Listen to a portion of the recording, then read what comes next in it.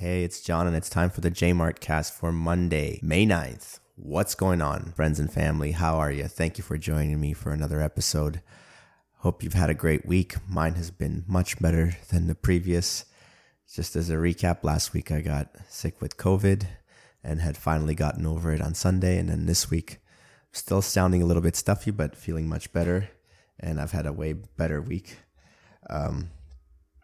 First of all, thanks to all the friends who reached out. There's a couple of people who reached out from the last episode and said they were glad that I was doing better and was recovering from COVID. So appreciate you all for reaching out. And then one of the funny things that happened was I had a conversation with a buddy who was, I guess during the episode, I made a joke about horse paste medicine.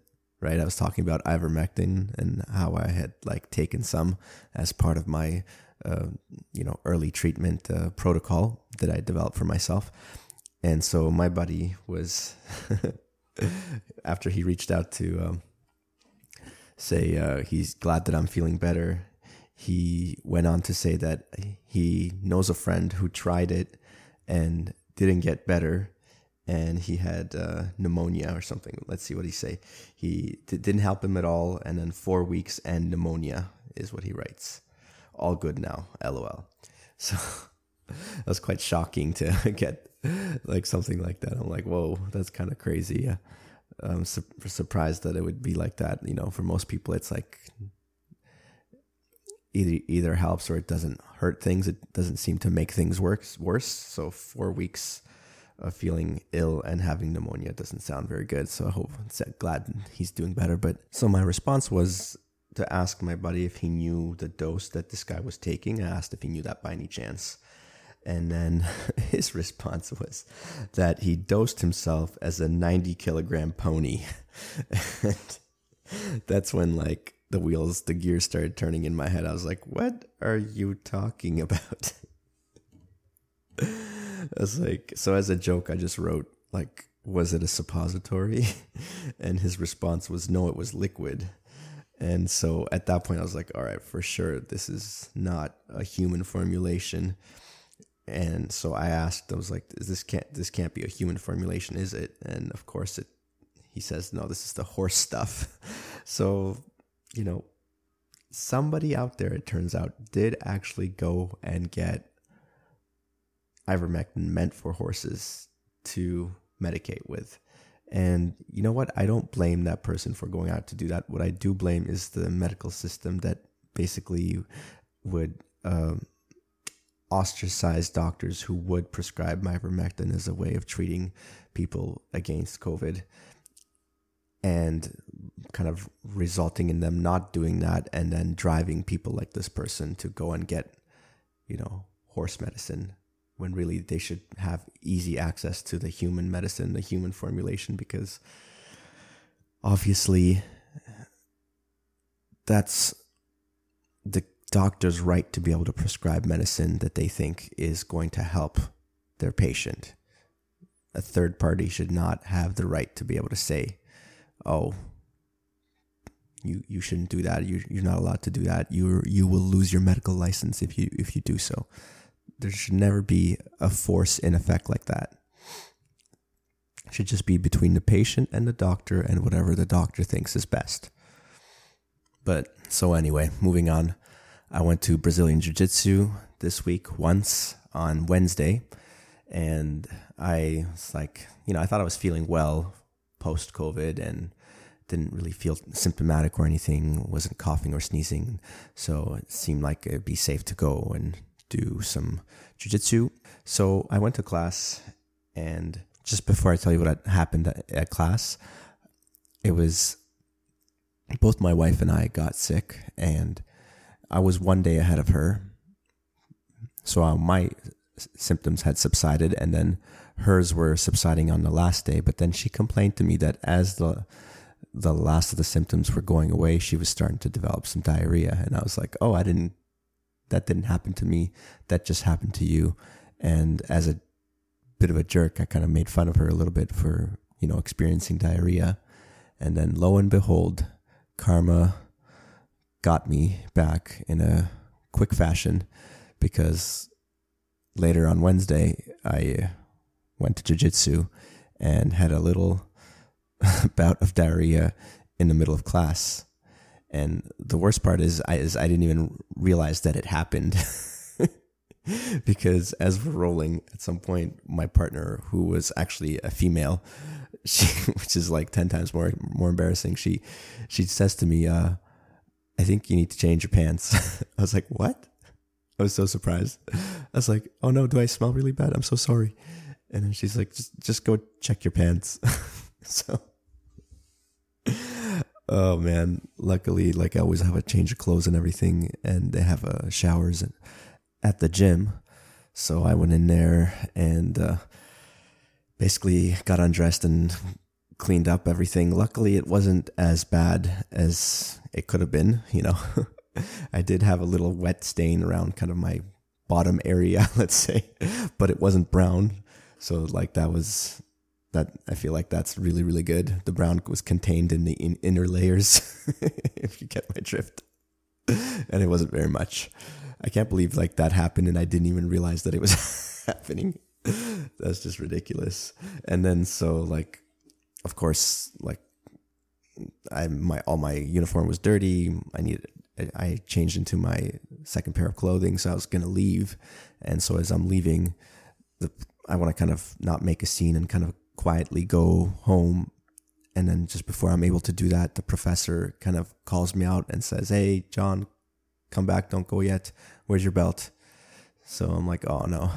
So I grab my belt, I give it to him, and he calls me on to go to the mat. So I have to go onto the mat and face the person, my old partner, who told me to go change my pants. So I have to go and face her. And then, of course, I thank her for telling me. Of course, she apologizes to me, as most people would. And then I'm like, don't apologize, please. I have to apologize to you. Anyway, so as that's happening, all of a sudden I realize my professor is giving me a stripe on my belt. So on the day that I basically shit my pants in jiu-jitsu class, I got a stripe. My first advancement from a white belt beginner to now a white belt with a stripe. So that's my jiu-jitsu story for the week. And then after that, I left. I didn't finish the class. There was still another like 20 minutes left, plus rolling. So I left early. I was biking that day, so I biked home. And then on the way home, because I didn't stay in class all the way on the way, there's a calisthenics park that I stopped at and did a little short workout there just to kind of supplement, I guess, the jiu-jitsu class, which I didn't get to fully exert myself on. And then as I was working out, kind of a funny thing happened where I overheard this older lady walking by talking on her phone, and she was sounding really worried as she was speaking on the phone, and she had a mask on.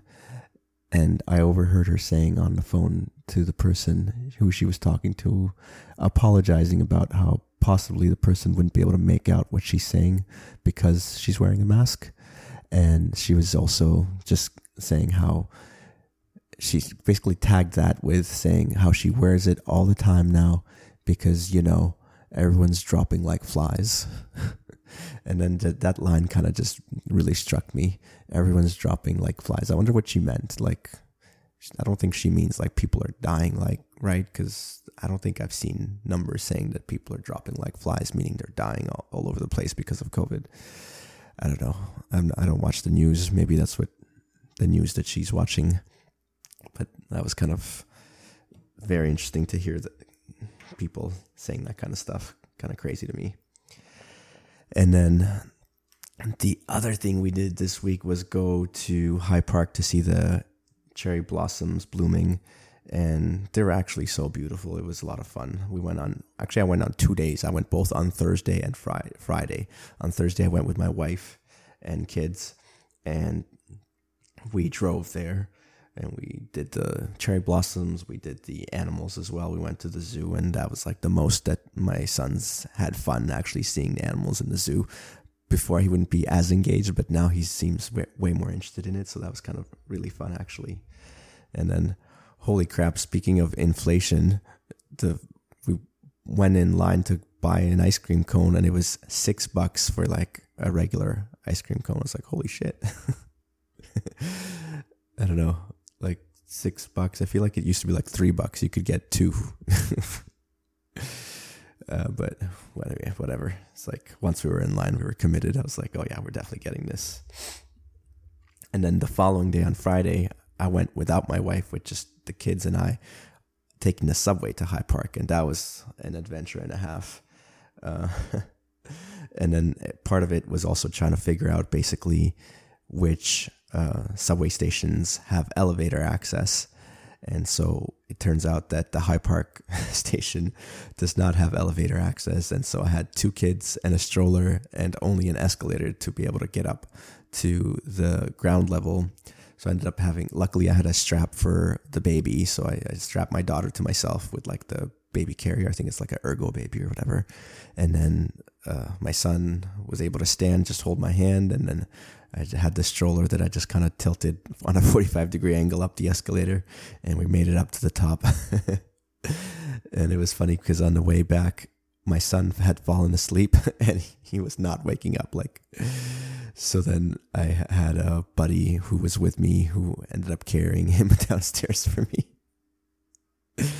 Thank God for friends. But yeah, we had a good time in High Park. They have some pretty cool playgrounds there.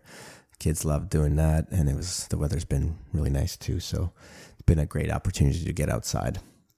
And then Sunday, of course, was Mother's Day. Happy Mother's Day to all the mother listeners. Thank you for being the awesome people that you are, that give birth to us and make us experience this world. Love you all. And it was also on that Sunday we were celebrating my son's birthday, because his birthday's only a few days after Mother's Day. So we kind of combined it. And then unfortunately, we ended up only having my wife's family over for the birthday celebration.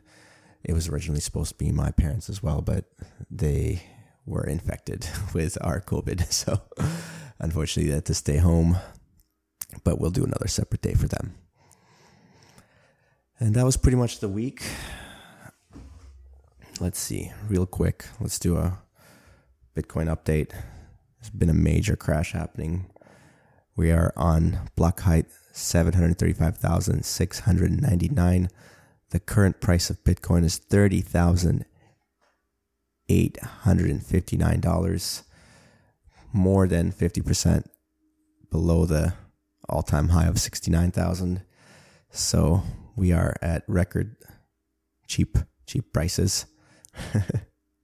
It's funny to say that because only 2 years before this, it was like at 4,000. So like, you have to keep things in perspective. Let's see if we look at this from the same time in 2020. So it's May now, right? May of 2020. Today is May 9th. Let's look at May 9th. It was 8,800. So in 2 years, it's gone from 8,000 to 30,000. But because it had gone all the way up to 69,000, everyone's all scared. Oh no, it's 50% down. You just got to zoom out and take a different perspective, I guess, to see what's really going on. But what did I want to talk about regarding Bitcoin today? Well, first of all, there's now a second country following El Salvador that has made Bitcoin legal tender, and that country is the Central African Republic, CAR. So this is a country that I didn't know very much about until these news came out. And when the news came out, I was like, this has got to be fake. This isn't real. But after a few days, the news stood. So this is actually turns out to be a real thing. So the Central African Republic is a landlocked country in Central Africa, of course. So if it's landlocked, it's a poor country. It took me a long time to understand this, but as an Armenian, a country that is also landlocked, you understand that because you don't have any bodies of water as your borders, the number of trade partners you have is severely diminished. So if you'd have bad relations with one of those trade partners, that entire line of borders is kind of compromised. And so, yeah, it's no surprise that a poor country with bad trade relations would want to turn to something like Bitcoin. Let's see. It says their population is only like just slightly less than 5 million people, so it's not very big. It's less, I think, even than El Salvador, even though El Salvador is a way smaller country in terms of size of like the land mass. And the other issue with this country is, from what I understand, is they do not have a lot of access to internet. I believe like something like 10%. This is just a number I'm pulling out of my ass, to be honest, but like very small percentage of the population, probably as low as 10%, has access to internet. And of course, if you don't have access to internet, you can't really use Bitcoin. So probably this news is not going to have as big of an impact on this country at first as it has on El Salvador. But, this is just the first step in the right direction. And hopefully the people who are in charge of making this call have the right mindset and, can get the ball rolling on many fronts, not just this, to improve the future of these people, to give them a hopeful future. A future in which they can accumulate real wealth for the fruits of their labor. One type of wealth that can't be stolen from them. So, yeah, it's great news. Very happy. So, the other thing I wanted to talk about regarding Bitcoin today is I wanted to follow this thread on Bitcoin wallets and kind of just go down that rabbit hole a little bit more because it's very interesting.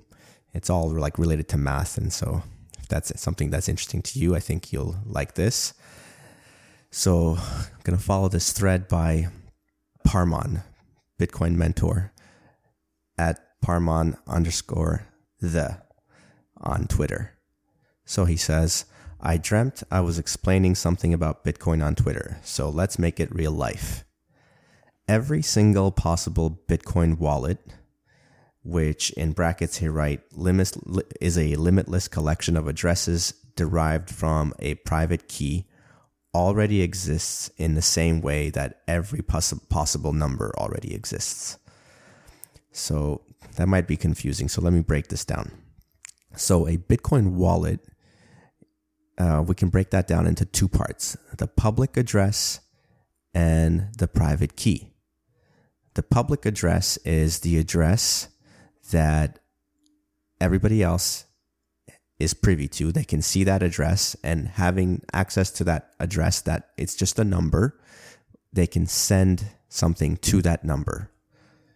Now, that address is derived from a private key. So the private key is a secret number, is a key, and then through that private key, you can derive a limitless, in quotations, number of addresses that are public addresses. So with one private key, you can derive many, almost limitless, in a functional sense, a limitless number of public addresses. And those are your wallets that people send to you. And you have access to them because of the private key. The private key is what allows you to be the one who spends whatever gets sent to that address. Okay? So what he's saying is that all of these Bitcoin public addresses, they already exist in the same way that every number already exists, right? It's not like numbers start existing once you think of them or something like that. All the numbers already exist. It's just what it is. So then the next tweet says, when you make a private key, which is a giant number, you're actually just choosing a number that no one else is going to ever randomly choose. Yeah, that's all you're doing. You make a private key by kind of like pulling a number out of a hat, but it's such a large number that it's theoretically very unlikely that anyone else would ever randomly choose that same number. Now, here it gets a little bit technical. He says, the seed phrase is actually a number. Okay, so the seed phrase is like this set of 12 or sometimes 24 words that someone is given when they create a new wallet with most wallet providers that you would get for any phone, Android or iPhone, they will always, if it's a non-custodial wallet, meaning that you control the funds on that wallet, then they will give you a seed phrase, which is this set of 12 or 24 words. And encoded in those words is your private key, which is this giant number, as already said. And it's encoded with this protocolized word set in a protocol called BIP39. BIP stands for Bitcoin Improvement Protocol number 39. So through this protocol, they're able to create this seed phrase, which is actually a large number. And then that one number, like a seed, can calculate many other numbers, which are then your public keys, which calculate other numbers, which are addresses. Yeah, so this is a slightly technical part that I don't fully understand. So I guess there's a public key and a private key, but there's also an address. I always thought that the public key and the address were the same thing, but perhaps not. And the interesting thing is this wallet is reproducible on any device by that same set of mathematics that it lets you derive like all these things. So when you choose the private key number, through math, you're able to derive the public key numbers. And then through that same math, you're able to derive all those addresses. And this is not reliant on the actual software provider for that wallet or anything like that. This is only reliable on math itself. He goes on to say, so your Bitcoin wallet is not dependent on any company like Ledger or Trezor. Those are just company names. Rather, it is dependent on mathematics. The wallet you choose was already there since time began in mathematical space all along. Yeah, these numbers already existed this whole time. What makes the wallet significant is the act of locking Bitcoin to any of those addresses, meaning you send Bitcoin to those addresses. Then, the already existing wallet takes on a special significance. One of its addresses is now recorded on the blockchain. And in order to move it to another address or spend it, you must make a transaction that provides the public key to that address and a digital signature from a private key that created that public key. Did that make sense? Let me see if I can summarize it. So there's this really, really large number that represents your private key, and it is a secret to you and you alone. And with that private key, through some math derivation that I'm unfamiliar with, you're able to derive public keys, which is another large number. And then with that public key, you're able to derive an address. And then that address is your wallet, essentially. And somebody can send Bitcoin to that address by making a transaction on the Bitcoin blockchain. Now, when that Bitcoin is in that address on the blockchain, the only way for somebody to spend that Bitcoin is to provide the public key of that address and a digital signature from a private key that created that public key. Now, of course, they can't actually give the private key itself, right? Because it's supposed to be a secret that only you have.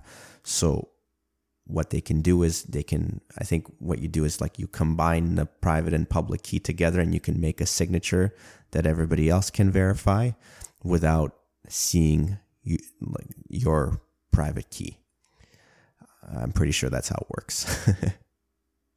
So hopefully that made sense. If it didn't, you can always reach out and ask some specific questions, see where I messed up in explaining it, and we can go a little bit deeper. Reach out to me any way you'd like to. I'm on social media at jmartfit on Twitter and Instagram, jmartmoves on Facebook. You can email me, email at newsletter@jmartfit.com. And with that, thank you so much for listening, guys. I love you all. I appreciate you all. Thank you to all of those who reached out about, getting over COVID and everything. It really means a lot. And lastly, please share the podcast with somebody else who might be interested in what I'm talking about. That's it, folks. Be active, stay grateful. J Mart out.